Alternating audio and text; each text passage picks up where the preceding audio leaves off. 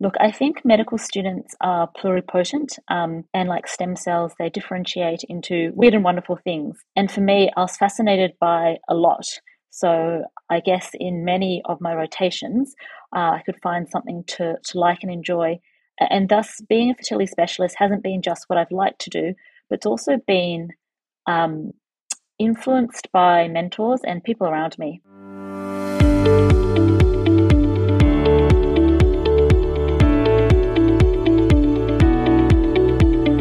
Welcome to the Balanced Medics Handover podcast.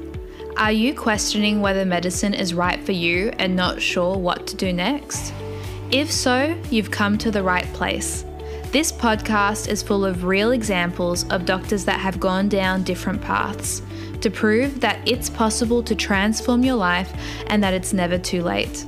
I'm your host, Isabella, the founder of Balanced Medics and a doctor that left clinical medicine.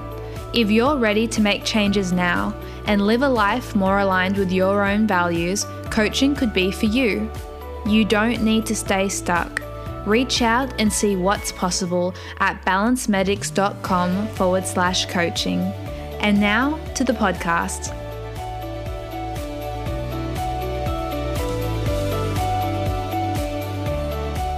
Hello and welcome back to the Balanced Medics Handover podcast. So this episode, we're speaking with Dr. Violet Kieu, an O&G consultant specializing in fertility, reproductive endocrinology, and fertility preservation. She is also a Substack newsletter writer. I'm excited to hear more about her journey and learn about fertility medicine and Substack newsletter writing. Let's hand over to Dr. Violet Kieu. Hi, how are you? Well, thanks. Thank you so much, Isabella, for having me on your podcast. Thank you so much for giving us your time and being here. Excellent. So can you start by sharing more about your journey and how you got to where you are now? Yeah, definitely. Look, I think medical students are pluripotent, and like stem cells, they differentiate into weird and wonderful things. And for me, I was fascinated by a lot. So I guess in many of my rotations, I could find something to like and enjoy. And thus, being a fertility specialist hasn't been just what I've liked to do, but it's also been influenced by mentors and people around me, being accepted, I guess, and feeling most useful. As a resident, a senior doctor, she told me this saying that about 80% of people will be indifferent to you, 10% of people will hate you no matter what you do, and 10% of people might love you no matter what you do. And look, I think unconditional love and support is probably not the best for personal growth and development, but likewise, being in a situation where no matter what you do, you're not really looked upon favorably is also not a great environment either. So I've just sort of managed to get to a place where I can be both myself personally and professionally. I started out as an intern in an inner city metropolitan Melbourne major teaching hospital, but we didn't have O&G in that hospital. And I was going to do a medical HMO year.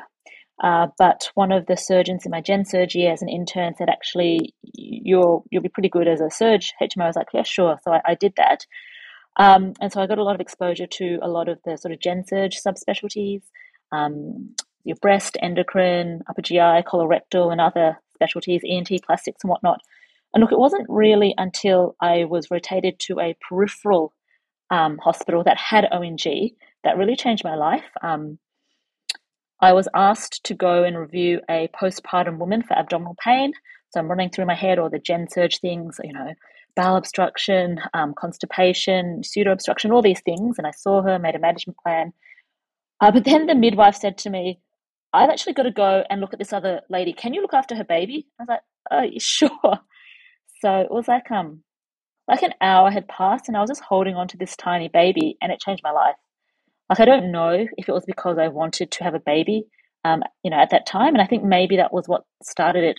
But also because it was such a different world just watching this birth suite that was very unfamiliar to me, having worked in surgery. So long story short, I ended up applying for a diploma of O&G and found it, I was quite useful, having technical skills, but also being time efficient, but also doing the exam questions. And it said, at what age do women's fertility, drops? And I was like, 35. Well, I'm nearly there.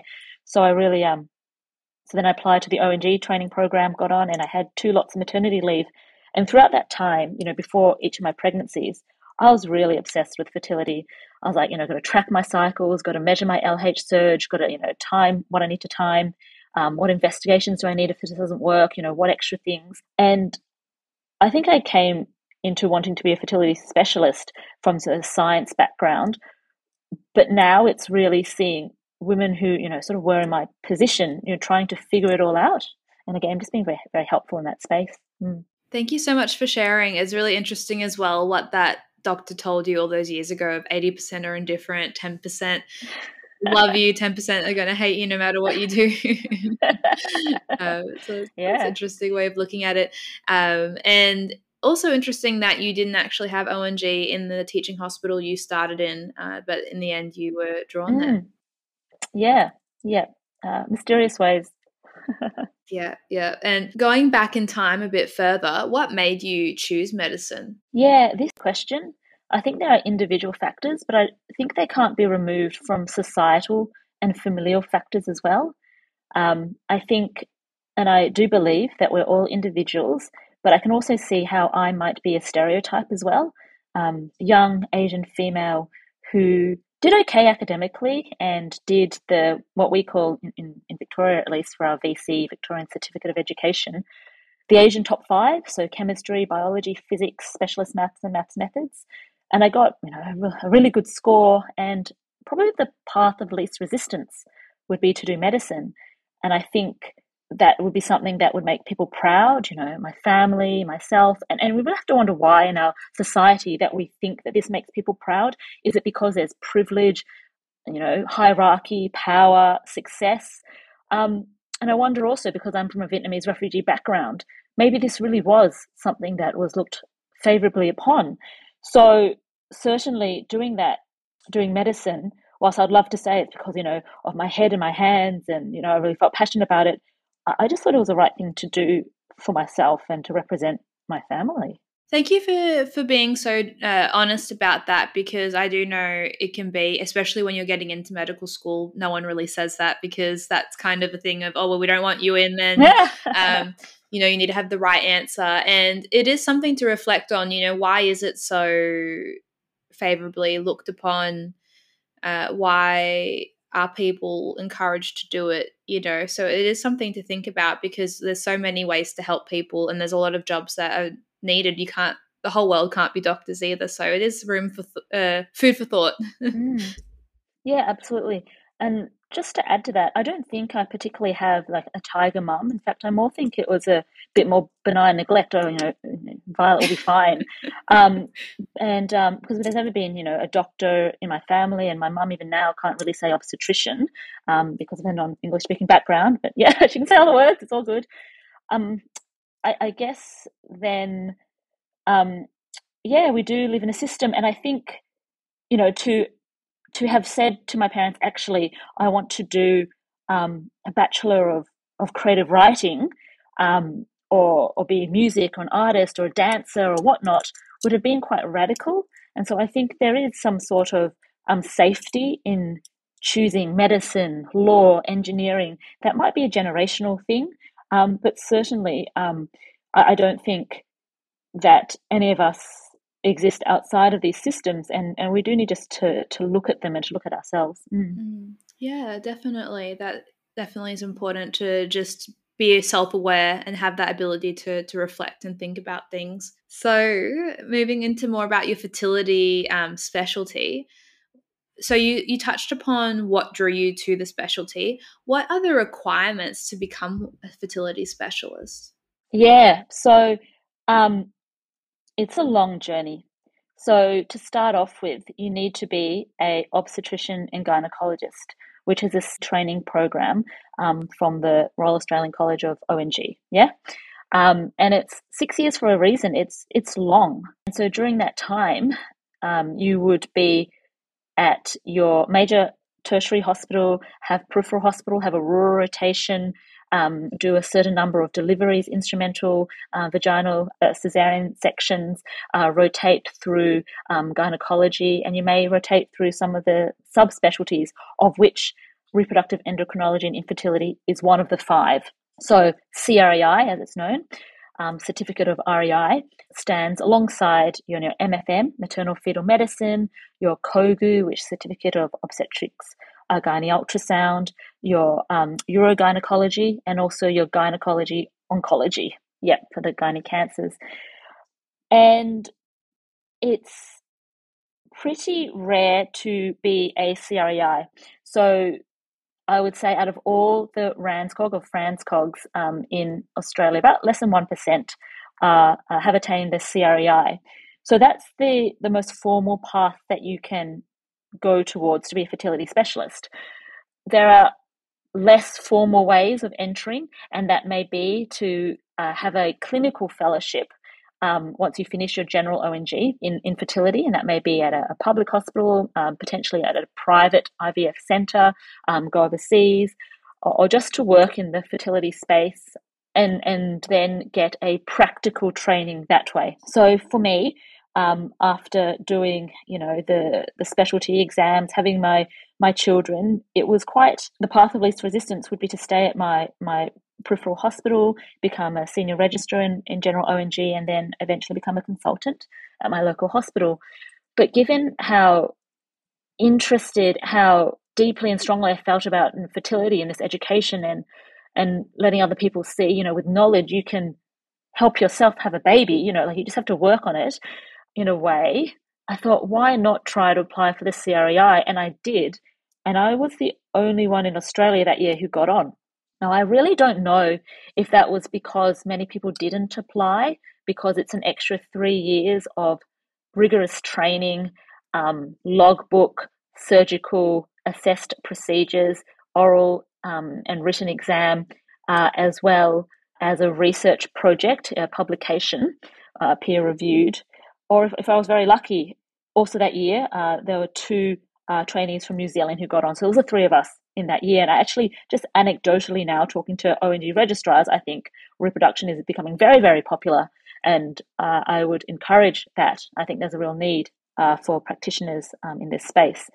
So in summary, there's a formal training program, subspecialty through the College of ONG, but there's also practical ways that people get involved as well. Wow, I didn't realize how rigorous the training was and how you have to have all those extra requirements and do the extra 3 years. So thank you for sharing that. And is there any kind of way of, let's say, a GP with a diploma in ONG, could they somehow help with fertility medicine, or is it only for people who are part of RANZCOG? Yeah, so that's a question that is probably bigger than me. And it's like any job where there is need. I think it's the individual to seek out the opportunity, what they can, where they can fit themselves into it.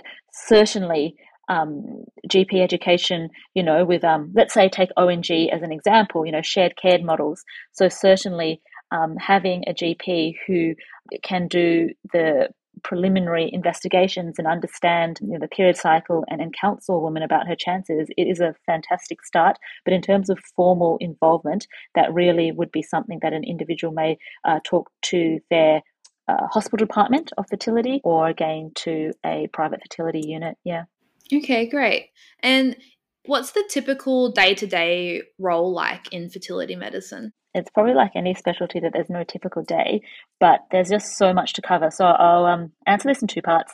The first part is a sort of knowledge base. So we've got your reproductive endocrinology, which is knowing all about, the period cycle in the woman, but not at all to forget about the male. So learning all about spermatogenesis and really understanding how to optimize people's intrinsic fertility, and also learning all about the hormone systems of other systems. So your prolactin, your adrenals, your cortisol, in addition to your ovarian and spermatogenesis pathways. But to answer your question on a very practical level, how that knowledge translates then is in terms of, say, an IVF cycle management. So early in the morning, we'll start early and start doing follicle scans. So really average woman ovulates one egg per month. But in IVF, for example, we give injections of FSH, or follicle stimulating hormone, to capture the wave of eggs which are around for potential recruitment, of which one becomes a dominant follicle, but we're trying to save the rest of them. And of course, if we weren't given the FSH, they would just be resorbed in the body. So when we give FSH, we have to monitor the response, and that's the number of follicles which has responded and the size that they have grown. Scan, there's a transvaginal ultrasound that we do to check where we're going on the path, and ultimately to say, yep, we need to give the trigger injection for final maturation of the follicles, and then go to an egg collection. So the morning would be follicle scans, then moving across to theatre to do the egg collections. They're usually under sedation, and with a transvaginal ultrasound and a fine needle under vision, we will aspirate the follicles and give that fluid to the embryologist or scientist in theatre, and they will collect and sort the eggs. Then, after egg collections, we'd move across to, day procedure and do embryo transfers. Generally, embryos are grown to about day 5 after insemination, and that stage then we'll put them back in the uterus. And so it's a small procedure with a speculum and a very, very fine catheter with the embryo. They deposit that under vision through a transabdominal ultrasound on top and the catheter from below, and place the embryo. And then people usually have a blood pregnancy test 10 to 14 days later. So now it's probably about lunchtime, and if lucky, have lunch. If we're particularly enthusiastic, might do some registrar or fellow teaching, particularly now that it's the beginning of a new medical year. We certainly are doing quite a bit of teaching, and it's not just for doctors. It'll also be for our laboratory staff and also our nursing staff and our counselling staff. So it's a very big multi or interdisciplinary team that's involved in an IVF cycle. So then now after lunch, it's either most commonly clinic or going to theatre again. So clinic will be your new patient review patients. So new patients who are experiencing primary, secondary infertility, or reviews who might have had recurrent miscarriages, recurrent IVF failure, or other anatomical anomalies that we may discuss, such as fibroids, blocked tubes, Asherman syndromes, adhesions inside the uterus. So then on another day, let's say another afternoon, we would be in theatre doing laparoscopies, excising endometriosis, ovarian cysts, checking tubes, doing salpingectomies, because we know hydrosalpinx or swollen tubes can actually decrease for IVF implantation, as well as hysteroscopies. And not to forget male surgery as well. So for whatever reason, a man might not have sperm in his ejaculate, we may go forward and recommend a needle testicular biopsy or an open testicular biopsy, or even a microscopic open testicular biopsy. So that would be on one of the afternoons in the week. And then after that, if it's a particularly busy day, we might have more meetings, and we have a range of quality meetings. For example, clinical cases, donor, so sperm donor, egg donor, as well as surrogacy meetings, as well as accreditation meetings, because each IVF laboratory in Australia does need to be accredited with RTAC, so that's Reproductive Technology Accreditation Committee. So each year, just to make sure all our policies, procedures, and safety manuals are up to date. So pretty busy. Yeah. During a day and a week. That's quite fascinating, and the teamwork is something that really jumps out. All the people involved, and very hands-on. So it's not just counselling people. You're in there doing a lot of surgeries and implantations, all of that. So that's really interesting. Thank you for sharing. Yeah, absolutely. My pleasure. Now, you're also a Substack newsletter writer. What is that? So I think Substack is just a forum. It's a forum, they say it's for good writing or for good reading, and it's more, I think, for authors or writers to have a direct communication with their audience. It's a very clean backdrop. You get to choose maybe one color or a couple of fonts, but really it's a text-based medium that I think is a little bit protected from the constant attention grab of social media. And so for me, I think I try to use it as a sort of long-form journalism to talk about what I think are interesting or hot topics in fertility. Mm. Okay, so do you mainly write about fertility medicine? Yes. So the goal I put for myself this year is to, and it's going to be a plug, to do my Freeze Fertility newsletter on Substack, which is about fertility, the universe, and everything. And each month I'll talk about a topic. So my first one in January was about what is an IVF cycle, which I've gone through a little bit today. But also, in February it was about egg and egg freezing. And my next one, which is coming up later in March, will be about sperm and male health. Actually, quite interestingly, there's been an updated meta-analysis that shows that male sperm concentration is declining across all continents of which data has been collected. And so it's really a bit controversial, but also sets the stage to really discuss how important it is to look after our health, and that fertility isn't just by itself in isolation, but that poor fertility parameters can be associated with significant morbidity and mortality. So just to put fertility in sort of a social context, I've got topics for the rest of the year. And we'll just see where that leads us in terms of writing 750 to 1,000 words each month on fertility. Yeah, how interesting. And also, I think I didn't realize how involved you are with men as well. I don't know, I just actually didn't really realize that. Absolutely. And that's exactly what, as a reproductive endocrinologist and infertility specialist, would like to get the message across. I mean, the latest ANZARD, so that's the Australian New Zealand Assisted Reproductive Database, every year they publish data on all the IVF cycles that happen in our two countries, Australia and New Zealand. And the most recent data said that a third of IVF cycles are for male factor infertility. So we really need to serve this population better. And that really poor semen analyses are actually linked with cardiovascular disease, with risks of certain cancers and whatnot. So really to state that fertility isn't just a female issue, neither really is, my sort of feminist standpoint, pregnancy, child rearing, all that. It's really a societal issue for all, genders, people, whatnot. Yeah, definitely. How interesting. Well, yeah, I need to take a look at your blog and have a read of these. I'm looking forward to it. And how did you get involved in writing on this blog, and how can you tell us more about your writing journey? Yeah, sure.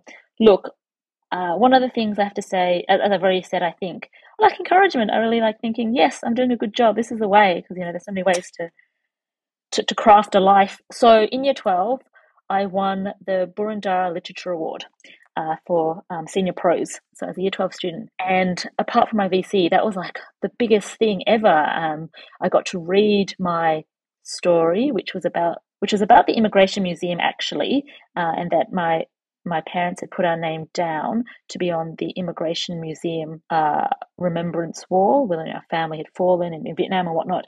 And just seeing our name was essay worthy for me, and then talking about my grandmother. But anyway, it won this award, and that was great. And I read this essay at the Hawthorne Town Hall, and afterwards, I got this woman came up to me, and she's middle-aged, brown hair. And she said, "Oh, I read your essay to my year 8 kids." I'm like, "Oh my God, how many kids?" And she goes, "There are about 16 of us." And I was like, 16 people have heard my essay.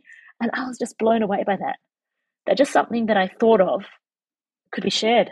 So that's how I got involved in writing and sort of continued. So the writing I do like to do is about sort of intersectional identity, personal essays, probably a bit of feminism in there as well.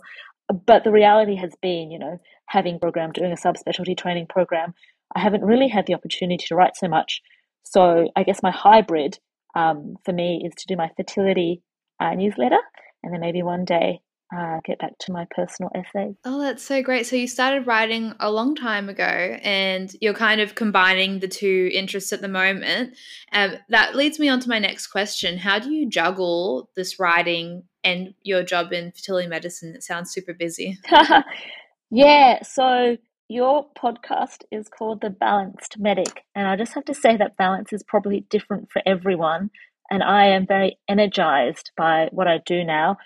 I just don't know how how balanced it is, but I steal time wherever I can after I put the kids to bed, wake up in the morning, and it takes a village. Like, I have other people help with kid drop-ups, pickups, coordinate my husband, my mum, my dad, my sister, but also, paid nannies to help with care. And that's how the time I can, back for myself. Yeah, thank you for sharing. And it is called The Balance Medics podcast. So that's my next question to you. What is balance to you? Yeah. Freedom to do what you want and not be part of someone else's vision for you, whether that be your college, your hospital, your parents, your partner, society, the man, the patriarchy. So it's just being you. And I do think it is a balance between activity and reflection. And, right at this point, this moment, I am being more active than I have in the last few years, where I had to, I was in a public hospital system, um, doing doing fertility, running 1,200 cycles with the other fellow, the international fellow, during lockdown when people weren't allowed to have their patients in. Patients weren't allowed to have their partners in for embryo transfers. You have this sort of pivotal moment where they're potentially getting pregnant with their child, and it was very sort of very heavy, in Melbourne with our 6 lockdowns and very sterile hospital environments. And so now I'm getting really active doing all this creative stuff that I just haven't had the freedom to do before. But I am mindful, like at what pace is sustainable. And so, yeah, I think balance is also saying yes, but also saying no. And for me at this stage, it's being in a flow state where I'm not bored, but also not overwhelmed. And that's why with my writing, I didn't want to write a blog post weekly or fortnightly. I thought monthly. It's like a period, comes every month. I think I can probably write something every 4 weeks. But we'll reassess. We'll reassess at the year mark to see how sustainable it is and to see where it takes me, if it morphs into a form of writing or contributing to the wider education of fertility for men and women and all people. I like that it's monthly. It's very fits with the theme, doesn't Yeah. it? Yeah, I try to keep it regular. We'll see if it becomes irregularly spaced. Not sure. Yeah. Now, is there anything else you'd like to add that you think would benefit the listener? Yeah, actually, I do have something in the last few minutes. Um, if your audience is mainly doctors trying to figure out who they are and what's their what's their flow state, I really do want to talk about fertility for doctors and I guess busy professionals, but doctors specifically. And you may have heard last year in 2022 there was a very well publicized survey of more than 1,000 doctors that showed third of Australian female doctors had suffered a miscarriage, that half had a pregnancy complication, and nearly a third had IVF. And in fact, this really echoes similar surveys done in the USA as well.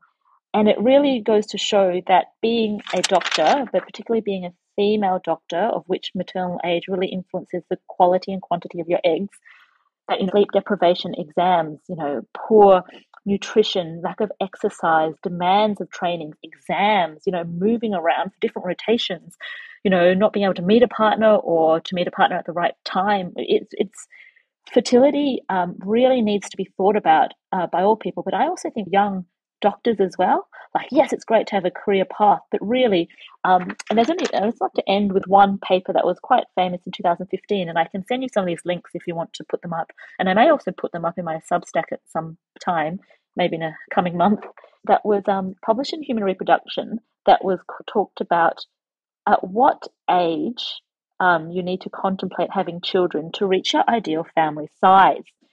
And the stats that they did after modeling over like 10,000 sort of couples and all these large data points was that if you're someone who may turn to IVF in the future if needed, for a 90% chance of one child, you can start trying to have children at the age of 35. But if you wanted 90% chance of 2 children, start at 31. And a 90% chance of 3 children, start at 28. And I'm going to tell you, like medical training, most people don't finish med school, intern, residency, registrar, fellowship, marriage, mortgage, by 28 if they want 3 kids. And the stats were even more alarming if people did not ever want to consider IVF. If you wanted one child, they said you need to start thinking at 32, 2 children, 27, and 3 children at 23. And the mind boggles in terms of what the stats show and what the reality shows of the difficulties that some female doctors experience in their fertility later on. and that both in America and Australia, the average age for a first baby for an Australian female doctor, was about 32 years, whereas in sort of population in America, about 27 years. So you can see that there's different time shifts and demands on time. So that's what I'd like your listeners to think about, how to, if you want to consider fertility, how to plan that in your life. And while I'm not going to harp on it, that other and maybe debatable topics include things such as egg freezing. Where does that fit in? Is it helpful for female doctors to consider it, or is it also part of the problem by kicking the fertility problem down the road? I think it's a bit of both. I think it's a tool that one can use without sort of blaming the technology for sort of society's busyness. Wow. So there's a lot to think about. Maybe we can do another episode on fertility. Like, should you egg freeze? What should we do? Because I'm 28 on Saturday, and I'm like, oh, happy birthday! Yeah. Yes. If you want to have me back, and time permits, sure you have other guests with different viewpoints, and so happy for it to be sometime down the road as well. Yeah, I'd love to. I think because I think that's a whole episode in itself, and it is something that you don't get taught in medical school about, obviously, about this part of things. So I think it's something to think about and be aware. You know, when should you start considering freezing eggs? Is it an option for you, and all of that? So yeah, let's do it. Before we wrap up the recording, how can people find you? How can people find your blog? I'll put this all in the show notes too. Perfect, thank you. So on Instagram, so it's Dr Violet Kieu, Kieu, or at You've been listening to the Balanced Medics Handover podcast. If you've enjoyed what you've heard, I'd love for you to take a minute to rate and review this podcast and click the follow button. Thank you. For more resources, check out the Balanced Medics website. The link to this will be in the show notes below. See you next episode.